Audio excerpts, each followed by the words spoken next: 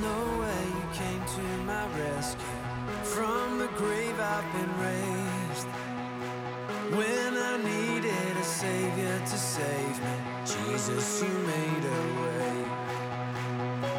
I was blind, but these eyes have been opened. Now I walk in the light. Every step on this road I will follow. Jesus, you made a way. You are the way. You are the way. The following message was recorded by The Way in Brea. Lead pastor Vaughn Jarrett has a heart for the people at The Way and a desire to reach the lost. The Way's production department prays this message is a blessing to you and that you find yourself closer to God through application. Jesus, you are the way. Oh, Jesus, the only way. So we said that there's three things that are required in order to have a breakthrough. There has to be a barrier, right? Something blocking you, something stopping you, something that needs to be overcome or pushed through. We said that you have to actually push through it, break through it, or overcome it. Many of us know what's blocking us, what's stopping us, what's hindering us, but we haven't had any breakthrough. We haven't accomplished anything. We haven't gone beyond that yet. It's been there year after year after year. So if we're going to really have breakthrough, it's got to be done. It's got to be something in our past. And the last one we said is that you'll always be in a new physical state or status or have a mental understanding because you find yourself somewhere that you have not been before. Once you get there, you realize I'm on the other side of the wall. I've broken through. Something's different. I'll never be the same. I see things differently. I feel differently. I've broken through. So last week it was really important how we talked about needing to break up before you break through. I appreciate Vanessa's testimony. We literally get to see a break up before there's going to be breakthrough, right? Praise God for Naomi. I hope she applies that to her own life. No boyfriends ever. So this breakup, though, we said is not a breakup physically in relationships, although that many times is part of it. We said that it's breaking up through into the heavenly realm where you go out of death and into life. From being dead and unsaved to being saved and alive. You break through into this heavenly realm, this place where the Spirit of God dwells, where we can really begin to see these obstacles that are coming against us. What we see in the earthly realm, it doesn't show really how deep the foundations of many of those things are, and it doesn't show how high it reaches into the heavenly realm of these powers and principalities. We looked at Colossians chapter 2, verse 12. It said, this idea of us breaking up, being saved, breaking up into the heavenly realm says, buried with him in baptism, in which we also were raised with him through faith in the working of God, who raised him from the dead. And you being dead in your trespasses and the uncircumcision of your flesh, he has made alive together with him, having forgiven you all your trespasses and having wiped out all the handwriting of requirements that was against us, which was contrary to us. He has taken it out of the way and nailed it to the cross.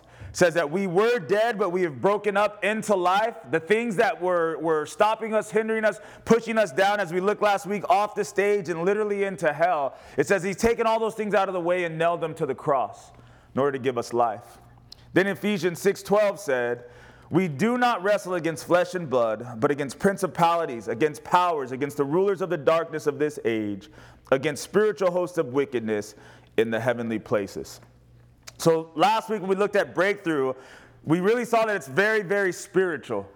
It's taking place more often than not in the heavenly realm, in the spiritual realm. What we see in the physical is a small portion of what God is literally doing beneath the surface, or I should say maybe above in the heavenly realm in our lives. This morning, what I want to talk to you guys about is breakthrough with people. Say people. Wouldn't life be easy if it wasn't for other people? We always hear that. Church is great. It's just the people. Work is great. It's just the people that I work with. Family is great. It's just these other people that live in the house with me. We need breakthrough with people. Right? So we're going to look at that this morning in a general sense, but we're also going to look specifically at the area of our friendships. Right? I deal with a lot of people in many different aspects of my life. But I've thought a lot lately about friendships in the last couple of weeks. Some things I've been seeing, some things that I've been feeling. And even more than the last couple of weeks, the last few months, I've seen God challenge me in areas with certain friendships, and I've seen God do miracles in relationships and restoration within friendships. It's been an interesting season in this particular area. I've also seen God giving breakthrough in relationships that I wouldn't consider friendships. There's a difference, right? You have true friendships, and then you have other relationships, right, that I wouldn't necessarily classify as, hey, that's my friend, or we have a relationship that I would consider a friendship. But there is some type of relationships. I've seen God even be able to bring breakthrough into different levels of relationship, right? So I think all of these relationships are important. They're unique. They have a certain role in your life. And we need to consider all that, I think, this morning. And we can find blessing once you begin to identify the difference maybe between just a regular relationship and how unique it is and special it can be versus some of your true friendships and other relationships. You can find peace. You can find clarity from the Lord. As we do this morning, I want you to think about all the people in your life. All the different types of relationships that you have. Some of the short-term, long-term relationships, friendships, right? Think about all that this morning and think about how those relationships would benefit from a breakthrough. On Sunday, it's like this washing, right, of all that nonsense away and getting back right with where I want to be with the Lord and reminded of what matters most. The thing is, not only is sin in this world that we walk through and the muck and the nonsense and the drama in this world, but also in this world is where we have to build relationships and build our friendships in the middle of such a difficult place is where we have to try to cultivate really close and strong relationships. There's a statement that nobody really knows me but me. I would say that most people to some degree have either said that or feel that. Raise your hand if you've ever felt like nobody really knows you or understands you but you.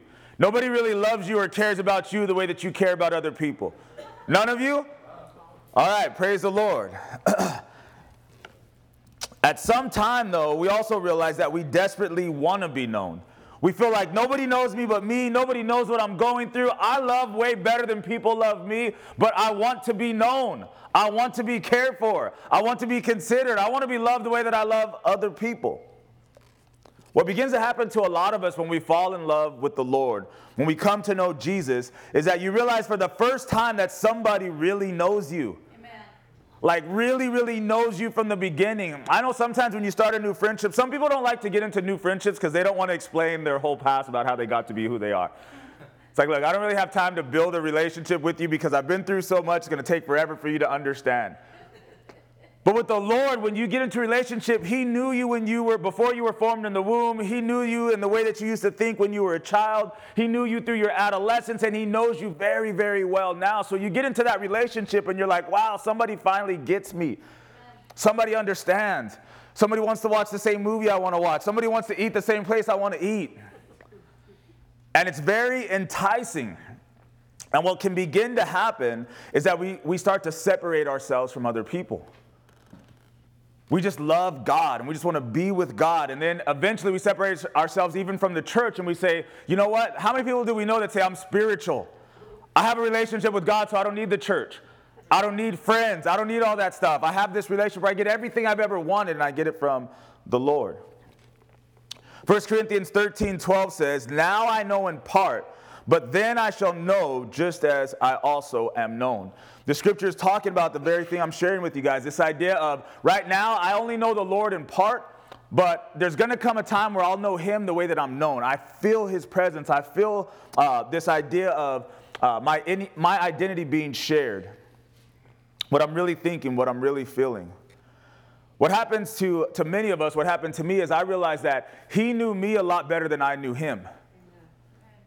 So then you want to engage in that relationship. You want to get to know Him the way that He knows you. You want to be able to talk to Him and talk about Him the way that He talks to you and talks about you. So this separation begins to make sense, I think, for a lot of us. But if you look at Christ, right, He did not separate Himself from people. He knew these people don't know me like I know them. He knows that he knows the Father and the Father knows him, but he didn't separate himself from people like we often separate ourselves from people. Somehow, for Jesus, being known by the Father, being loved by the Father, did not make him withdraw from people. It made him press in and connect with people. How can that be true of us? How can we be known by the Lord, but have that force us or encourage us to be known by others and to know other people?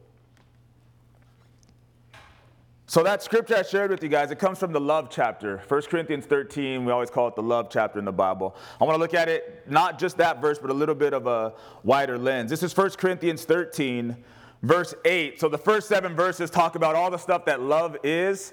And then in verse 8, it says that love never fails. But whether there are prophecies, they will fail. Whether there are tongues, they'll cease. Whether there's knowledge, it'll vanish away. For we know in part, and we prophesy in part, but when that which is perfect, say perfect. Perfect. Say perfect. Perfect. But when that which is perfect has come, then that which is in part will be done away with. When I was a child, I spoke as a child. I understood as a child, and I thought as a child. But when I became a man, I put away childish things. For now we see in a mirror dimly, but then face to face. Now I know in part, but then I shall know just as I also am known. And now abide faith, hope, love, these 3, but the greatest of these is love.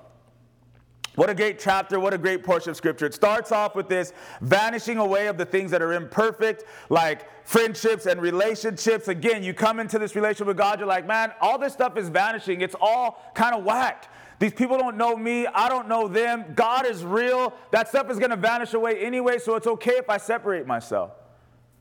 It's okay if I kind of walk away from some things, or I leave some things behind. I leave some people behind. They didn't really care about me or love me anyway. Right? Then it goes into this coming of age, like our last series, about stop behaving like a child. Many of us, when we come into a relationship with God, that's the first thing that hopefully we begin to learn, is that we've been very childish. The way that we think, the way that we behave. Paul says, when I was a child, I thought like a child, I behaved like a child, but then I became a man and I put away childish things. What this is supposed to do is make you pump your brakes and say, listen, my way of thinking is not God's way of thinking. My way of understanding is not God's way of understanding. If I think this stuff is going to be a waste of time, and these people are going to be a waste of time, and these relationships aren't going to amount to anything, as a child I can say, let's just put that away. But if I'm going to be a man of God or a woman of God, I have to say, man, maybe there's more to this. Maybe there's some work that's going to be involved in restoration, reconciling, growing, and changing, and having breakthrough in these relationships and friendships. Paul says, don't act like a child. Don't look at a situation and say, that's too much effort and too much work. I'm just going to go do something easier. I know a lot of young people right now that are refusing to go to school, don't want to finish high school, don't want to go into college, don't want to study anything, because it's easier to be 17, 18, 20 years old and go work a minimum wage job somewhere. But please believe me, that's thinking as a child. When you're 25 and 30 and you got a family to take care of, McDonald's ain't going to do it. Grow up. It goes on from there, it says, we shall know one day as we are known. Right? So you get to that next progression of, listen, God knows me and I feel that and I'm rejoicing in that, and one day I'm going to know him just like I'm known. But he says, until then, abide in faith, hope, and love. Right? We're connecting the dots between your head in the clouds and your feet on the ground. What he's saying is, look, one day you're going to have that whole head in the clouds life, where you're with me and I'm with you. You know me just like I know you, and the other people who are there, you're going to know them and they're going to know you, and everything's going to be beautiful. But until then, your feet are stuck on the ground, so you need to abide in faith, hope, and love. You need to have faith in me that everything's going to be okay. You need to have hope in people that they're going to be able to change and grow. This is the biggest area, I think, of contention and stress and struggle for many of us, is that we don't have a lot of hope for other people. We don't believe that people are going to grow and that people are going to change and people are going to love us like we love them. People are going to sacrifice for us like we feel like we're sacrificing for them. God says, hold out. Have some hope. Not blind hope, right? Where somebody has proven they don't love you and they don't care about you and they ain't going to change. You're just like, I'm down anyway. It don't matter. Do what you want to do. Not blind hope and stupidity, but true godly hope for people to be able to grow. And then he says love. Let love be the main characteristic that leads and guides your life. Love people. Care for people. Chief characteristic of our life. How many of you have had friends that basically say, we're friends as long as you do what I want you to do, give me whatever I ask for, and don't bring up any of my shortcomings? Anybody got friends like that or have had friends like that? Oh, I love you. We're friends. We're tight. Just do whatever I want you to do. Go wherever I want you to go. Give me whatever I ask for. And then whenever I fall short, don't bring it up. Don't you hate when you have friends like that? As soon as you tell them that there's a problem, you ain't no real friend. Why are you always telling me what's wrong with me? The funny thing is that even with friends like that, we actually want to meet their needs. We actually want to love them. We want to give them what they want. We want them to be happy. We just want sometimes that they would do the same for us. Somebody say amen. Amen. Make me happy every once in a while. Do what I ask you to do every once in a while. Let's make it mutual. See, I think as we grow in God, we should become better friends. Right? If you grow in a relationship with God, who's the ultimate friend, right? He's the greatest. You should, by default, become a better friend to other people. The way you treat people, the way you consider people, the way you talk to other people should begin to change. Amen. I remember there was a time when what it meant to be a friend is you just keep it real all the time. Say whatever you want to say. Tell them exactly the truth of how you feel every single moment of the day. But then when you get into a relationship with God, you realize that's stupid. That's not a reality. That's not how God treats people. That's not how God treats you. Could you imagine if God told you the exact truth about yourself every second of the day?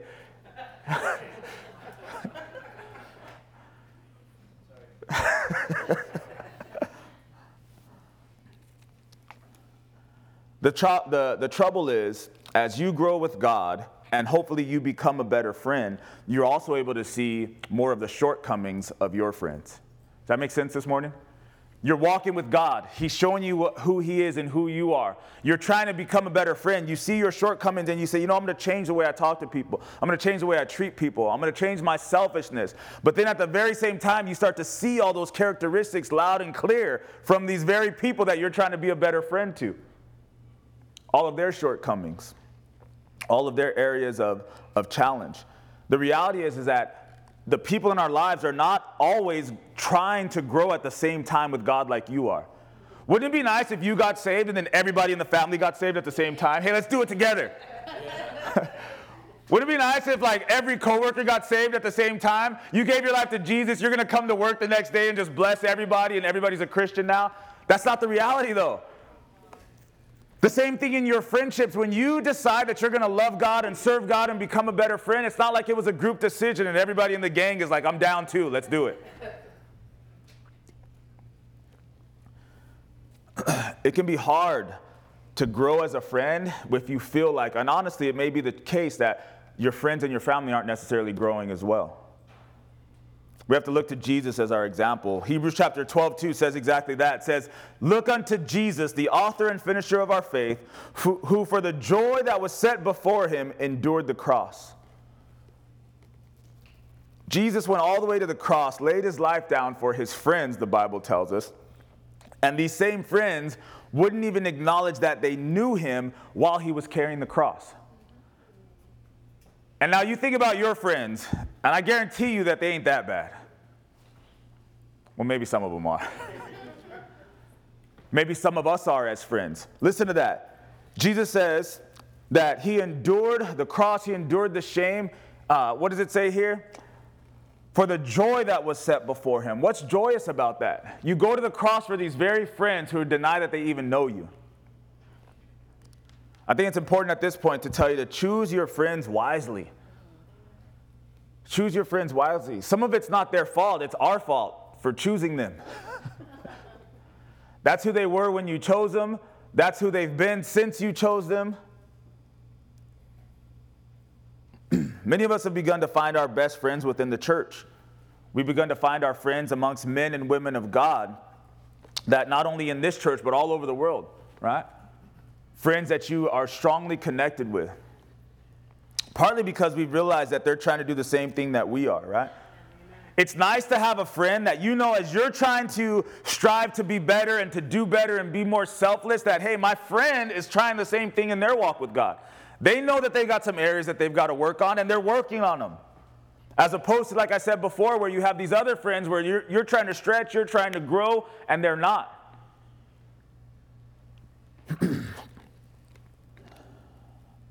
Choose wisely. I think Jesus made it all the way to the cross, not only because it had to happen for salvation, but I think he knew the friends that he chose, and he understood their shortcomings. Right? He's like, man, I know these men, I know these women, and I knew their shortcomings before. It's not like it's a surprise to him while he's carrying the cross. He knows who he chose. I think many of us need to sit down for a little while and pray and think about who are the friends that you've chosen. What are their shortcomings? What are you willing to deal with? What are you willing to endure as you try to be the best friend that you can be? I don't think it's right for us to say, all right, I'm going to evaluate their shortcomings, and because of that shortcoming they have, I'm only going to give this much, or I'm only going to give that much. Jesus says in John 15:16, you did not choose me, but I chose you. Amen. See, I think we can get over on each other when it comes to our shortcomings, and we can put up a facade that presents ourselves better to people than we really are, but not with God. God knows exactly who you are, exactly what your shortcomings are, exactly what kind of friend you are, and he says, I still chose you. He's got, what does he have for us? He has hope, faith, hope, and love. Hope that we change. I want you to listen to how Jesus talks about friendship and compare this to what you think a friend is, or how a friend should act and what the relationship would be. This is John 15:11.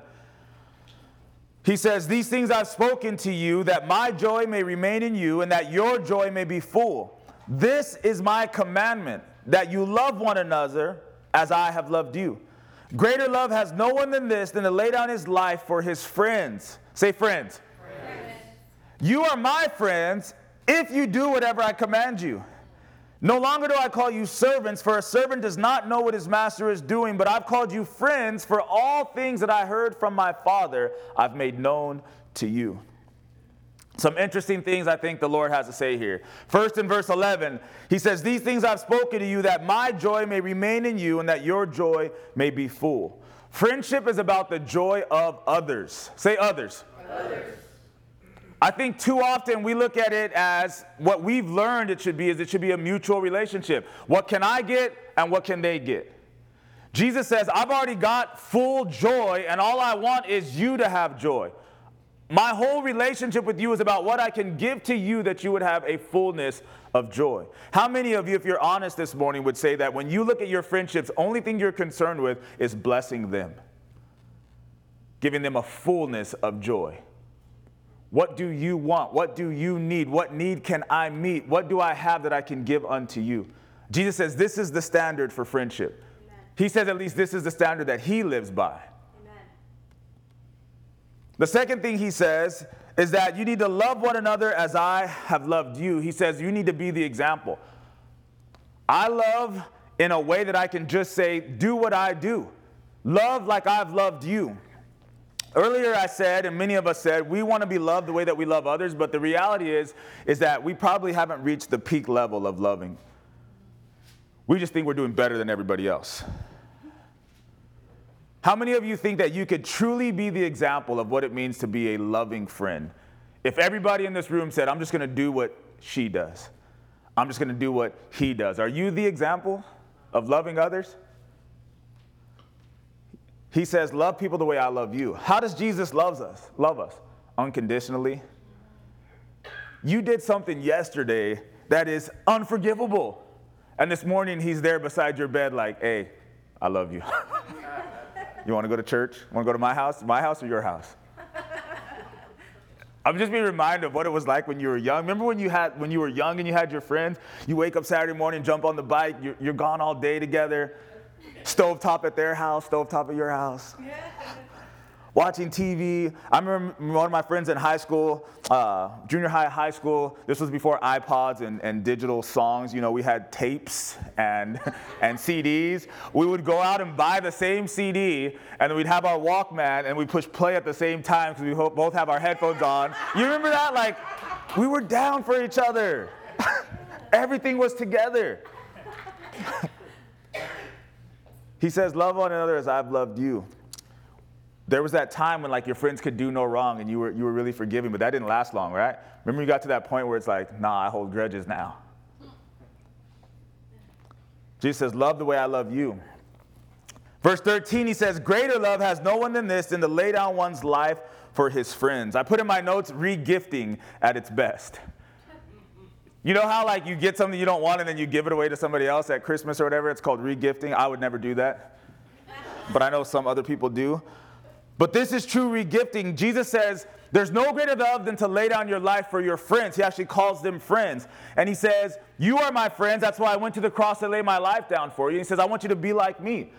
I say it's re-gifting because if you've received the gift of salvation and eternal life because of Jesus laying his life down, there's nothing you won't do for your friends. Like, what can you not give? Is money too much to give to your friends? Time? Stuff you own? Like, what could you not give after you've received life from Christ? Amen. I think about it all the time and how selfish I am compared to what I've received from God. It's just confessional time right now. Might not look at me this way, but I know myself. How many of you guys know yourself? Somebody say amen. Good Lord. When I think of what God has given me and what in reality, where I draw the limit of what I'm willing to give, it just doesn't make sense. I should be laying down my life for my friends. A lot of times, you know what it is my actual energy. There's times where like a friend needs me and I'll just say I'm too tired, or I don't want to drive there, or I was at work all day, or I got to get ready for church. And he says, man, I lay down my life for my friends and you can't be a little tired and go somewhere? And then listen to what he says here. Verse 14, you are my friends if you do whatever I command you. Didn't we just say that sounds like some of our earthly friends that we can't stand? That you only want to be friends if you do what they want to do or do what they say? We'll come back to that one in a second. The last one, verse 15, Jesus says, no longer do I call you servants, for a servant does not know what his master is doing, but I have called you friends. For all things that I heard from my Father I've made known to you. This is one of my favorite ones about the Lord. I put it as no ulterior motives. You have friends that have ulterior motives? Like, they'll ask you something and you know that there's something else they really want. Or you know that you're just a link between where they started and where they ultimately want to go, and they just need you for this particular portion. I had friends like that where we'd be hanging out. You ever have a friend you're hanging out, but you know they'd rather be somewhere else? Or you know that at some point they're going to be like, oh, I got to go because they're somewhere else, but you can't go with them? It's called ulterior motives. Something else that motivates. It makes us not trust one another. Amen. When you think that somebody's in relationship with you or asking you for something, but they have something else going on, it makes it very difficult. So think about what Jesus just laid out for us. You have a friend that has no ulterior motives, right? There's nothing hidden from you. He says, I told you everything, right? They're only concerned with your joy. I just want to make you as happy as you could possibly be and have that overflowing, right? They are willing to lay down their life for you. No matter what it is or how much it costs, they're willing to give it for you. That's the kind of friend that if they make a commandment or they have an expectation of you to do something, you should probably do it because it's in your best interest. Jesus says, that's what it's like to be my friend. I'm going to die for you. I'm going to give you joy like you've never known before. I have no ulterior motives. It's just about you and you being happy. However, I do have some commandments because I'm God. The problem is that we don't know any friends like that are willing to die for us, that only care about our joy and our happiness, right? And they have no ulterior motives. You name one.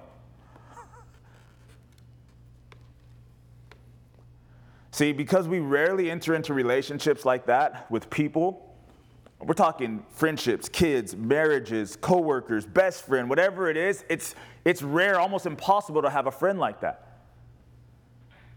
Because it's so difficult, it also inhibits our relationship with God because we don't know how to do that. Amen. We don't know how to be the kind of friend he wants us to be. We don't even know how to receive the kind of friend that he's offering himself to be. But we can have breakthrough. That's what this service is about. Amen? Amen. 1 Corinthians 2:9 says, it is written, eye has not seen, nor ear heard, nor entered into the heart of man the things which God has prepared for those who love him. God has revealed them to us through his Spirit. For the Spirit searches all things, yes, the deep things of God. For what man knows the things of a man except the Spirit of the man which is in him? Even so, no one knows the things of God except the Spirit of God. Now we have received not the spirit of the world, but the Spirit who is from God, that we might know the things that have been freely given to us by God. These things we also speak not in words which man's wisdom teaches, but what the Holy Spirit teaches, comparing spiritual things with spiritual. But the natural man does not receive the things of the Spirit of God, for they are foolishness to him. Nor can he know them because they're spiritually discerned. But he who is spiritual judges all things, yet he himself is rightly judged by no one. Stop there. That's verse 15. Couple things I want to point out to you guys from this scripture. The first, in verse 9, it says, eye has not seen, nor ear heard, nor entered into the heart of man the things which God has prepared for those who love him. I believe that there's something special in friendship, according to the definition that God gives us, that most people will never experience. Many of us have started to tap into certain friendships like that. If you've ever been around somebody and it's almost awkward when you realize that they're truly concerned about you. Like they're not thinking about themselves. It catches me by surprise, and it's very convicting because it happens to me more now than it ever did in the past, where you realize, like, man, this person really cares about me. That's what the Lord says here. Eye has not seen, and ear has not heard, or even entered into the heart of man the things that God has prepared for those who love him. When you enter into these kind of relationships, there's special things that have been set aside for us. Second one, God has revealed them to us through his Spirit. For the Spirit searches all things, yes, the deep things of God. In the first week, we talked about breaking up into this spiritual realm, right? These things that God is doing, this breakup. This week, we're talking about coming together in true friendship, and it's spiritual. If your friendships are not spiritual, they're not on the same level or in the same realm that God is talking about. He says it's a spiritual thing that's taking place. God is searching your spirit. He's searching the other person's spirit. He's bringing you guys together on a spiritual level. And actually, it's hard for me now with some of my regular or old friendships, because I'm used to being in relationships now and friendships with people who are spiritual, people who are talking to God, people who are praying. All right? So when I'm talking to people and there's no spirituality there, it's just the normal everyday life stuff, it's not nearly as deep in those friendships. Verse 11 said, what man knows the things of a man except the spirit of the man which is in him? Even so, no one knows the things of God except the Spirit of God. And we've received not the spirit of the world, but the Spirit from God, that we might know the things that have been freely given to us. This spiritual awakening on Wednesday, I think we talked about this as well, the idea that you're the only one who really knows you. You know your heart. You know what's going on inside of you. You have this facade and a way of talking to people and interacting with people, but you know the truth about yourself.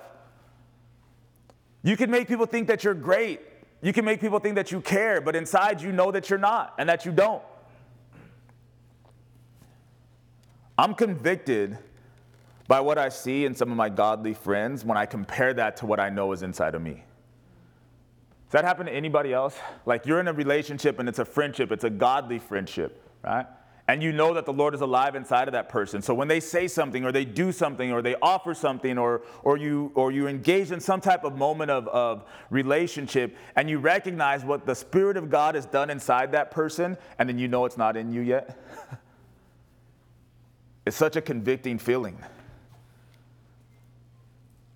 Last week, we've been telling you guys about a friend of ours who this week it'll be 3 weeks if she doesn't wake up today or tomorrow. On Tuesday, it will be 3 weeks that she had a seizure and she's been in a coma, right? And we've been talking, we've been praying, we've been going to the hospital, doing all kinds of stuff. And then one of our friends said, hey, I think we need to fast. And it was Sunday. We were in the middle of Super Bowl Sunday grubbing. We were grubbing vegan style, but we were grubbing. And so the person hits us with, hey, I just feel like we need to fast. And I felt like, man, God is doing something in that person. And I see it. What they're saying is, hey, if we call ourselves friends of God, if we call ourselves friends of this person, we need to go beyond the easy thing, which might be hard for some, but to physically go to the hospital. We've got to go beyond the easy thing of, hey, let's lift up our prayers to God right now. Let's fast and pray. The Bible says, hey, some of these don't come out but by fasting and praying. I feel like we got to take it to another level. I'm like, dang, man, what's in you is not in me. But you make me want to be a better friend. And we're talking about a third friend. And the reality is that third person that's going through this, I'm a better and closer and more long-term friend with that person than the other friend who's telling me I should be fasting for them and who's willing to fast for them. I'm trying to tell you that this thing is spiritual. If you're on the earthly realm in your friendships, you're missing it. Last portion of that scripture says, these are words which man's wisdom teaches, not words which man's wisdom teaches, but the Holy Spirit teaches, comparing spiritual things with spiritual, but the natural man does not receive the things of the Spirit of God. They're foolishness to him, nor can he know them because they're spiritually discerned. But he who is spiritual judges all things, yet he himself is rightly judged by nobody or by no one. When you talk about the things of God, you need to be talking with spiritual men and women of God. The natural man doesn't get it. How many of you can look back to when you were unsaved and you just didn't understand anything about God? Anything about the Spirit of God, anything about his church, his bride, salvation, the cross, nothing. Yet these are the people that we want to talk to about our other relationships and our friendships. I like the idea that my friends are wrestling with God to become better friends. Amen. Remember that faith, hope, love thing? I have a lot of hope for people, especially people who know God, because they're not going to be the same person tomorrow that they are today. They're not going to be the same person 6 months from now that they are today. People get so angry with me. I've been pastoring for almost 10 years, and I'm not the best pastor now, and I definitely wasn't the best pastor 10 years ago. But here's what I knew when I started. I'm not going to be the same person in year 2 that I was in 1, or year 10 that I was in 5, or year 20 that I am at 10. You just got to endure and have some dang hope. That's not a surprise to me. That's how I pastor, but that's also how I friend. When I look at people, look, dude, you just got saved. I don't expect you to be today who you're going to be 10 years from now, and I have hope for you. I love the fact that my friends, because they're not the best, and I'm not the best, but all of us are trying to be better. We wrestle with God to make us better men and women of God. Amen. I like the fact that we can evaluate without judging. When I look at people, I'll be honest with you, I'm evaluating you. I look at how you look, I look at how you live, I look at the decisions you make, I look at what you do with your life, and I'm evaluating. That doesn't mean that I have to judge you, because that's what I'm going to do with my friends, and that's what my friends are going to do with me. They look at how I live, and then they evaluate. Where is Vaughn? They might not like where it is, but they don't have to judge. You know what the difference is with my friends when we do that? We evaluate so that we know what area we need to be praying in for each other. See, in the world, you look and you evaluate, but you do it to judge and to get a step up and to say how these people need to be better friends to you. In the church, you say, Lord, show me so I can evaluate, so I can pray for that brother, so I can pray for that sister. Please pray for me in the areas that you evaluate and you see that I'm failing in. Amen.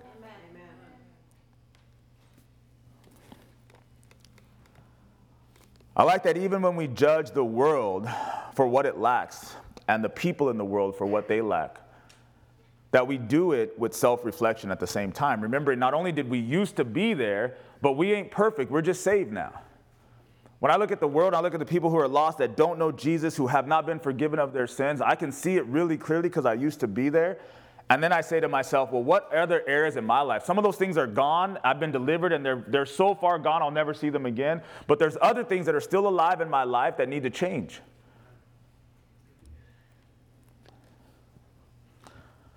So I want to close. I'm going to give you 7 encouragements on how you can be a better friend, how you can choose better friends, how you can have breakthrough in the area of friendships, that I think will help all of us. Before I do, though, synergy. Understand this, synergy.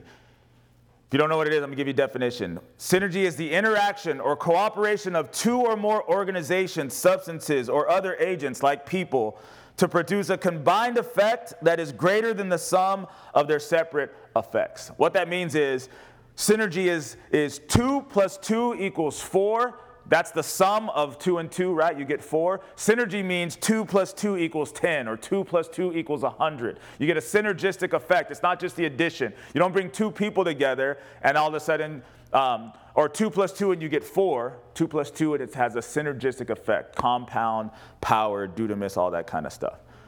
So think about this.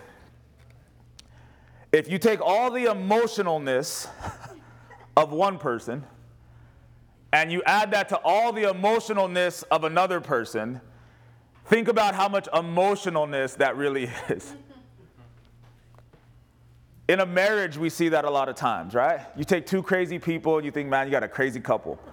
But the craziness can be synergistic on how crazy these two people are. Now think about that with you as a person and all your friends.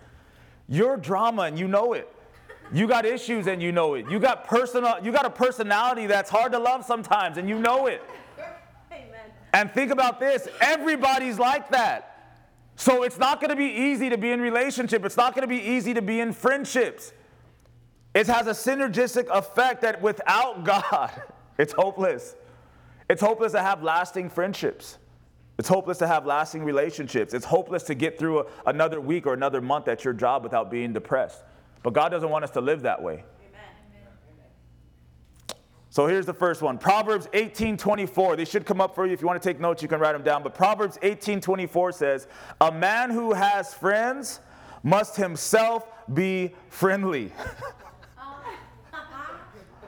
So number one is focus way more on the friend that you are than the friends that others are to you. Right.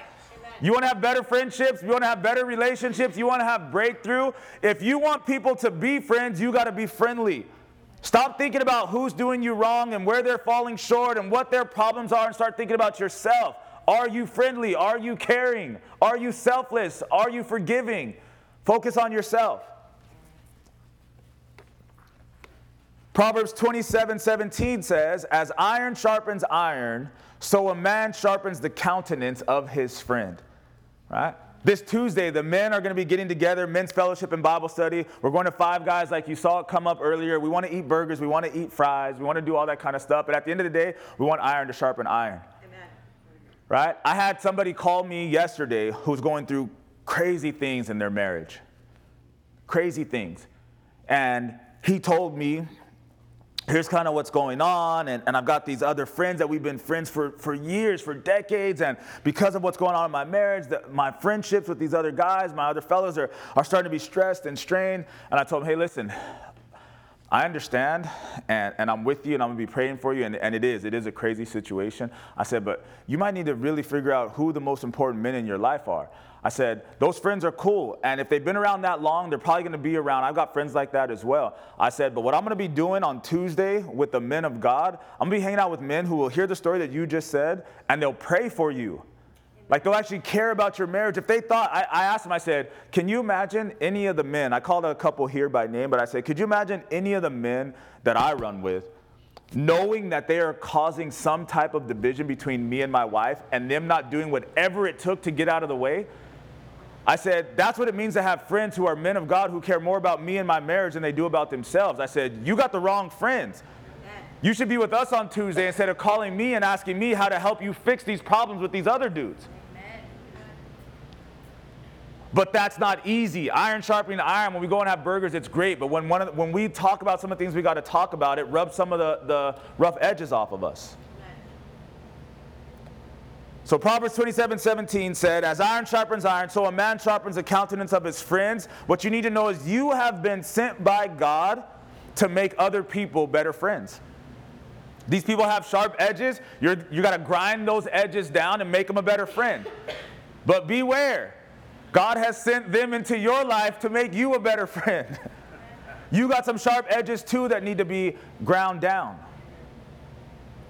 Don't stray from that. Don't run from that. Don't tell people, stop telling me what's wrong with me. That's real love. When a brother can look at you that you know cares about you and say, hey, bro, you got to fix this. Hey, sis, stop acting like that. I think it's harder for women because you guys get all emotional. But I pray that every woman in here has another woman that can tell them, stop. Stop acting like that. Stop talking like that. Stop posting like that. Stop. They've been sent by God. You've been sent by God. Let's go on to number 3. James 2:23 says that the scripture was fulfilled, which says, Abraham believed God and it was accounted to him for righteousness, and he was called the friend of God. Abraham, all he did was just believe what God had to say. It was accounted to him for righteousness. He was called a friend of God. You want to be a good friend to people? Make God your best friend. If God is your best friend, you'll be a much better friend to other people. How many of you guys remember what it was like to have a best friend and then have a bunch of other friends? At the end of the day, like, you liked all those other people, but let's be real, you just cared more about your best friend, right? Don't act like I'm the only one. You all had a crew, but you knew who your best friend was. That would be the one that you'd call before you called the rest of the crew. Or that'd be the one where you talk to them and you'd say, hey, should we invite everybody? It's just going to be me and you. Let's keep it real this morning. That principle does not need to go away. If you make God your best friend, the stuff that those other friends do won't stress you out so much. As long as you still got your best friend, you don't care if friend number 2, 4, or 17 did something stupid. When I'm tight with God, the stuff that you people do doesn't bother me very much. I'm serious. When God's like, I love you and I'm there for you and we're cool and we're tight and we're going to go do something. We're going to Disneyland, just me and you tomorrow. You guys can do whatever you want today. You want to be a better friend? Make sure God is your best friend. He's not friend 2, 17, or 30. He's number 1 and everybody else falls in line. On from there. James chapter 4, verse 4 says, do you not know that friendship with the world is enmity with God? Whoever therefore wants to be a friend of the world makes himself an enemy of God. Number 4 is you can't be in 2 gangs. You got to choose which crew you're running with. God says, look, if you're with me, you're with me. If you're not, you're with the enemy, and we are not friends. We are not acquaintances. We are not going to be part-time lovers. Either you're with me or you're with the world. You can't have both. Amen. You want to be a good friend? Decide what kind of friend you're going to be. You're going to be a man of God, if you're going to be a woman of God, if you're going to make God first in your life, and that's how you're going to establish all the rest of your friendships, well, then God can do some things there. If you're going to be wishy-washy in one week, out the next week, a man of God or a woman of God this week, and then act a fool next week because of whatever this other person did, God's not down for that. Right. You want to be a good friend? Choose which side you're on. Choose what kind of person you're going to be. Are you the kind that lays down their life for their friends, or are you the kind that wants what you want all the time? You can't have both. Moving on from 4, Luke 6:38 says, with the same measure that you use, it will be measured back to you. Remember that if you are going to judge people, you're going to be judged. If you're going to hold people to the highest standard, please believe me, they're going to hold you to the highest standard every time you trip up. You can either be a lawyer or you can be a lover. What kind of friend are you? Are you a lawyer or a lover? You know the difference, right? A lawyer is you're in this relationship with this person, and every time they do something wrong, you say, this is the law you broke. This is how you felt as a friend. This is how you felt as a mother. This is how you felt as a brother. This is how you felt as just a friend in any realm, right? I don't need another lawyer in my life. I need a lover, somebody who just loves me for who I am.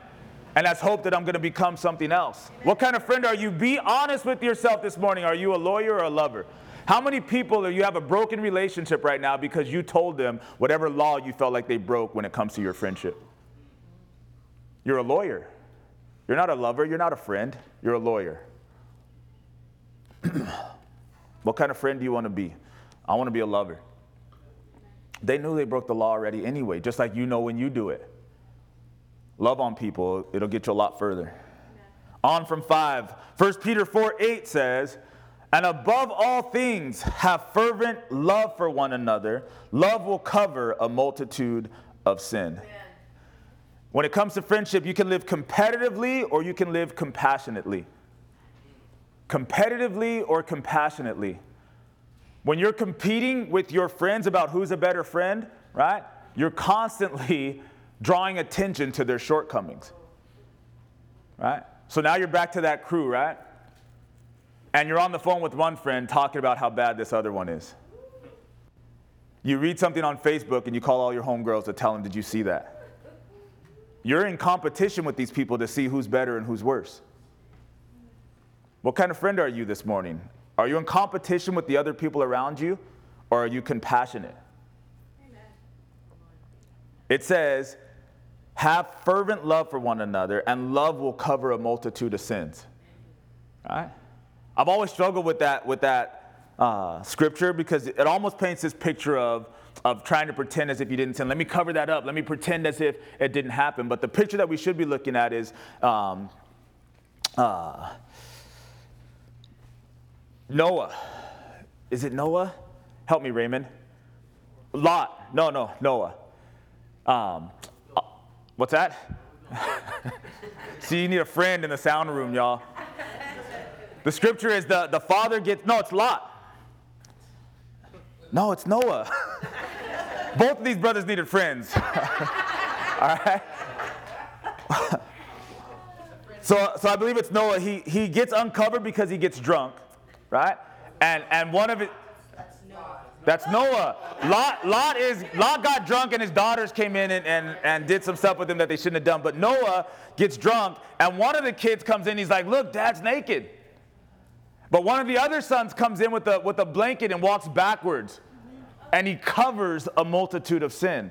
Yeah. You see what I'm saying? If you're in competition, it's like, look at how far Dad has fallen. Look at his sin. Let's expose him to everybody. But if you're a friend of compassion, your love will literally cover a multitude of sins. Amen. That's the kind of friend I want, and that's the kind of friend I want to be. It's not as if the sin didn't take place. It's that I don't need to announce that to everybody. I need to help my brother here. Right. I need to help my sister here. What are you doing on Facebook? You covering people, protecting them, calling it, hey, you got to take that down. Stop. Or are you in competition? Did you see what they did? I'm so much better than they are. Last one, number 7. Matthew 18 from verse 23. We're going to close. Jesus says, the kingdom of heaven is like a certain king who wanted to settle accounts with his servants. And when he begun to settle accounts, one was brought to him who owed him 10,000 talents. But as he was not able to pay, his master commanded that he be sold with his wife and children and all that he had, and that payment be made. The servant therefore fell down before him, saying, Master, have patience with me, and I'll pay you all. Then the master of that servant was moved with compassion. He released him and forgave him the debt. But that servant went out and found one of his fellow servants who owed him 100 denarii, and he laid hands on him and took him by the throat, saying, Pay me what you owe. So his fellow servant fell down at his feet and begged him, saying, Have patience with me, and I'll pay you all. And he would not, but went and threw him into prison till he should pay the debt. So when his fellow servants saw what had been done, they were very grieved, and came and told their master all that had been done. Then his master, after he had called him, said to him, You wicked servant, I forgave you all that debt because you begged me. Should you not also have compassion on your fellow servant, just as I had pity on you? His master was angry and delivered him to the torturers until he should pay all that was due him. So my heavenly Father also will do to you if each of you from his heart does not forgive his brother his trespasses. What a story. Last one, number 7, is, are you a creditor or an ambassador? When it comes to your friendships, are you a creditor or an ambassador? A creditor reminds people of what they owe them. Don't you remember what I did for you? Don't you know what I've sacrificed for you? Don't you remember last time you asked me for something and I did it? I'm your creditor. You owe me. In this friendship, in this relationship, you owe me. An ambassador says, look, I'm here on behalf of the king, and he's the king of grace, and he's the king of mercy. I don't need to tell you what you owe me. I didn't lend you anything. Anything I've ever given you, I've given it to you. I want to be an ambassador for Christ. The same way that he loved and forgave me, that's how I love and forgive my friends. He doesn't give us anything that we have to pay him back. It's all been free gifts that have been lavished upon us. Amen. That's the kind of friend he is to us. That's the kind of friend we need to be to others. Do you think honestly this morning you could tell your friends that they don't have to right any wrong that they've done to you? How many of you could leave out of this place and every single friend you have, they know that? And if they don't know that, you'd be willing to call them and say, hey, there's no debt here. There's no wrong that you've done that you need to right. There's nothing that I've given you that you need to repay. That's the kind of friend the Lord wants us to be. That's the kind of friend he's been to us. And listen, it's a command. Remember earlier when he said, I have commandments for you? Follow my commandments if you're my friends. He says, be an ambassador. Don't be a creditor. He says, if you won't do that, don't expect to get any grace from me. I know I'm going to fall short this week, and I need the grace of God. I need the forgiveness of God. I need him not to remind me how much I owe him because there's no way I could pay it. If that's what I want from the Lord, that's what I have to give to people. It's hard as a Christian. It's hard as a church and as a pastor. But all we have to do is remember who's given it to us, and then we can give it to others. Why don't we pray? Come on up, Isaiah. Friendship. Relationships. We said earlier, man, life would be great if it wasn't for people.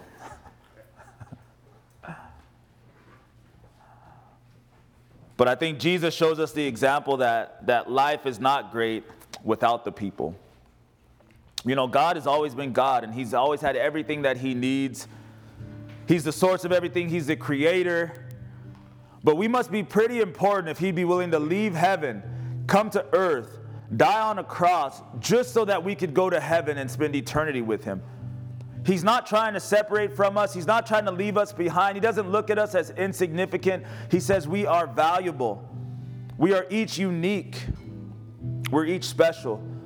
All of us have shortcomings. All of us have sins. And he says, I know who I chose, and I have hope for you. You can be saved. You can be healed. You can be changed. You can be forgiven. You can become like me. You can be shaped into my image.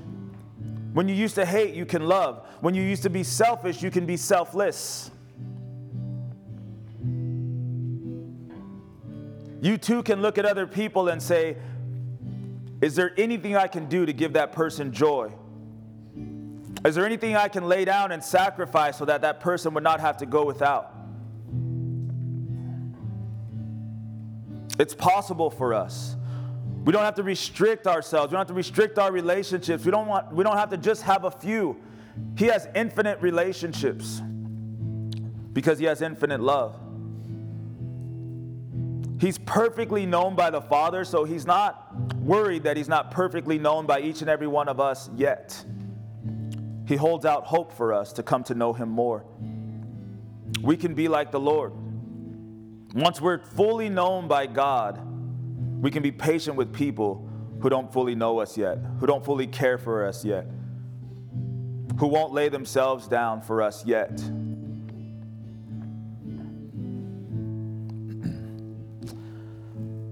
With every head bowed, with every eye closed here in this place,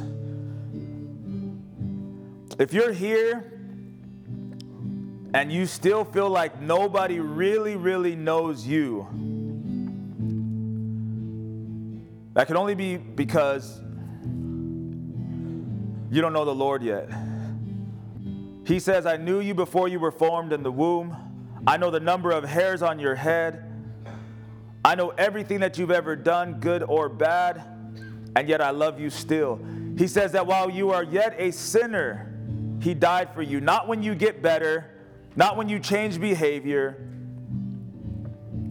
He carried the cross while you denied him, just like the disciples did, denied that you even knew him. He says, but I know those who I've chosen.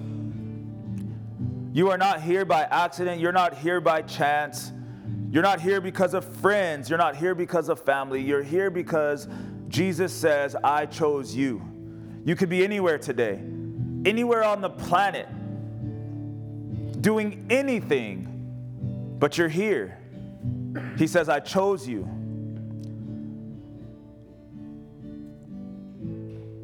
He says, now do what I command. Repent of your sins. Be forgiven. Break through, break out of death and into life. The life you're living now eventually is going to end in death, but the life that he can offer you, it never ends. It's eternal life, but you have a decision that you have to make. He says, I love you enough to let you do whatever you want to do with your life, and I love you enough to let you choose whether you have salvation or not.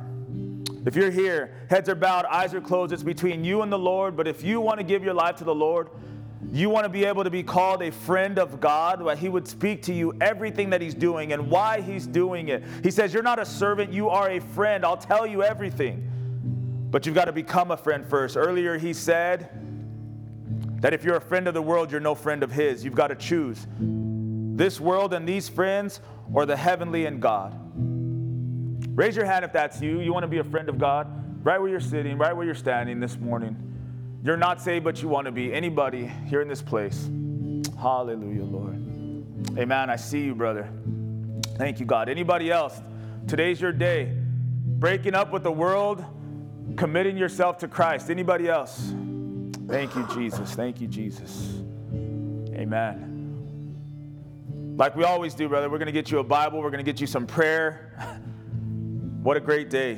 What a great moment, Lord. Lord, you claim another out of the pits of hell, Lord God. Your word says that you ascended, but first you descended, Lord, to go and get all that belonged to you, that the enemy, the devil, had hold of.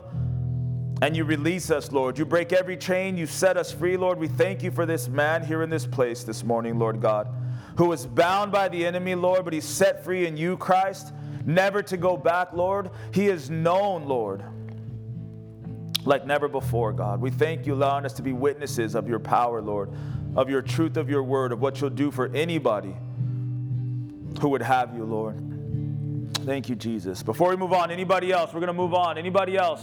Give your life to the Lord this morning. Thank you, Jesus.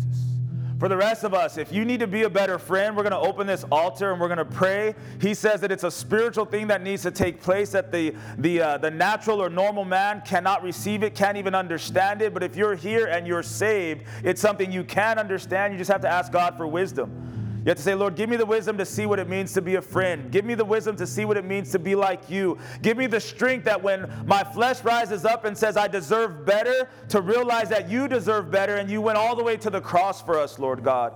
If that's you in this place this morning, you want to be a better friend, you want to choose your friends more wisely, you want to love even when you're not loved the way that you feel like you should be, would you come to the altar this morning? We're going to pray for you. We're going to believe that God will do that for you. If you're here and you really need to identify, you need God to show you the difference between acquaintances and friends, between family and friends, between coworkers and other relationships and who your true friends are. If you're looking at it because of longevity and years and blood instead of the Spirit of God saying to you, this is a friend, this is ordained by God, this is a divine relationship that needs to be cultivated, watered, pruned and cared for. You may be wasting your life energy. You may be wasting your time on things that God has not ordained for you. But God will show you. You don't get to make that decision yourself. Let the Lord show you. Hallelujah, Lord. Lord, show us who you have for us. Show us what you have for us. Start with us, Lord. You say that we can't look at our brother with a speck in their eye when we have a plank in our own. Those who are here this morning, God, help them to see themselves for the friends that they are today and the friend that they want to be tomorrow. Give them breakthrough, Lord.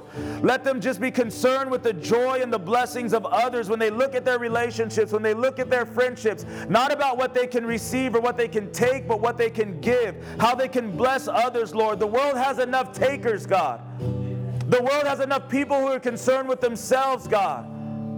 The world needs more people like you, who are concerned with others. Let us live with compassion and not be competitive, Lord God. Let us cover the multitude of sin, Lord God. Let us protect others and love them, Lord God, instead of exposing them and taking from them, Lord. It doesn't matter who they are. Let that be our character. Let faith abide. Let hope abide. Let love abide, Lord. The greatest of these is love. Let us be men and women who love in the face of hate, who give even when we've been taken from, God, who forgive even when we've been hurt. Many of those who are here this morning, Lord, we've been hurt. We've been abandoned. We've been ridiculed. We've been lied about, Lord. But it's okay. It's okay. You're our best friend, and you've never lied on us. You've never abandoned us. You've never hurt us. You've never taken anything from us. All you do is give us. Help us to forgive, Lord God. Place your Spirit within us, Lord. I pray right now, God, that we would leave this place and that we would let other people go free. That we would not be creditors, but we would be ambassadors of the kingdom of God. Anybody who we know, we've made them feel like they owe us something, that they left on bad terms, Lord God, give us the strength to call them and tell them that we're sorry, that we forgive them, that their debts have been paid. There's no more collection. They're free. They're free, Lord God. You set us free, all the way free. All of our debts have been paid. Who are we to go to others and say, pay me what you owe? Let us let them go free, God. Remove all those burdens, Lord God. All those debts. Paid in full, God. Paid in full. Paid in full, Lord. Give us breakthrough. Make us better friends. Send men and women of God to be iron sharpening iron. Let them rub up against us, God. We know that it hurts to be changed. We know that it hurts to be transformed, but it's your desire and your will for our lives, God. We thank you, Lord, that we can be considered friends of God. We thank you, Lord. Lord, for every son, for every daughter here in this place, Lord, here at your altar, Father God, give them breakthrough. Let them be the friend that they always wanted. Let them be in relationship with others who are seeking after you on how to grow and how to change, Lord God. Let them be witnesses in the world of what's possible. Protect them as they go, Lord Jesus. Meet their needs, Father God. Hallelujah, Lord. Hallelujah.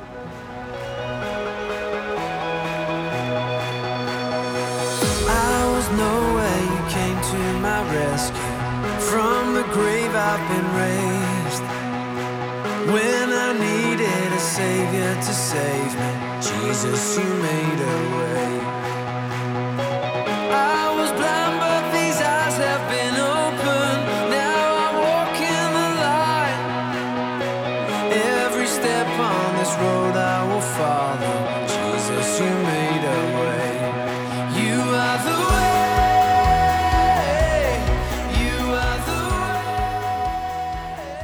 Thank you for listening.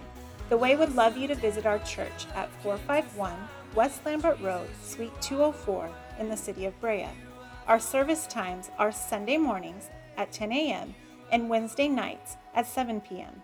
For more information, please visit our website at www.thewaybrea.com, or you can download our church app by visiting your app store and searching The Way Brea. Be blessed.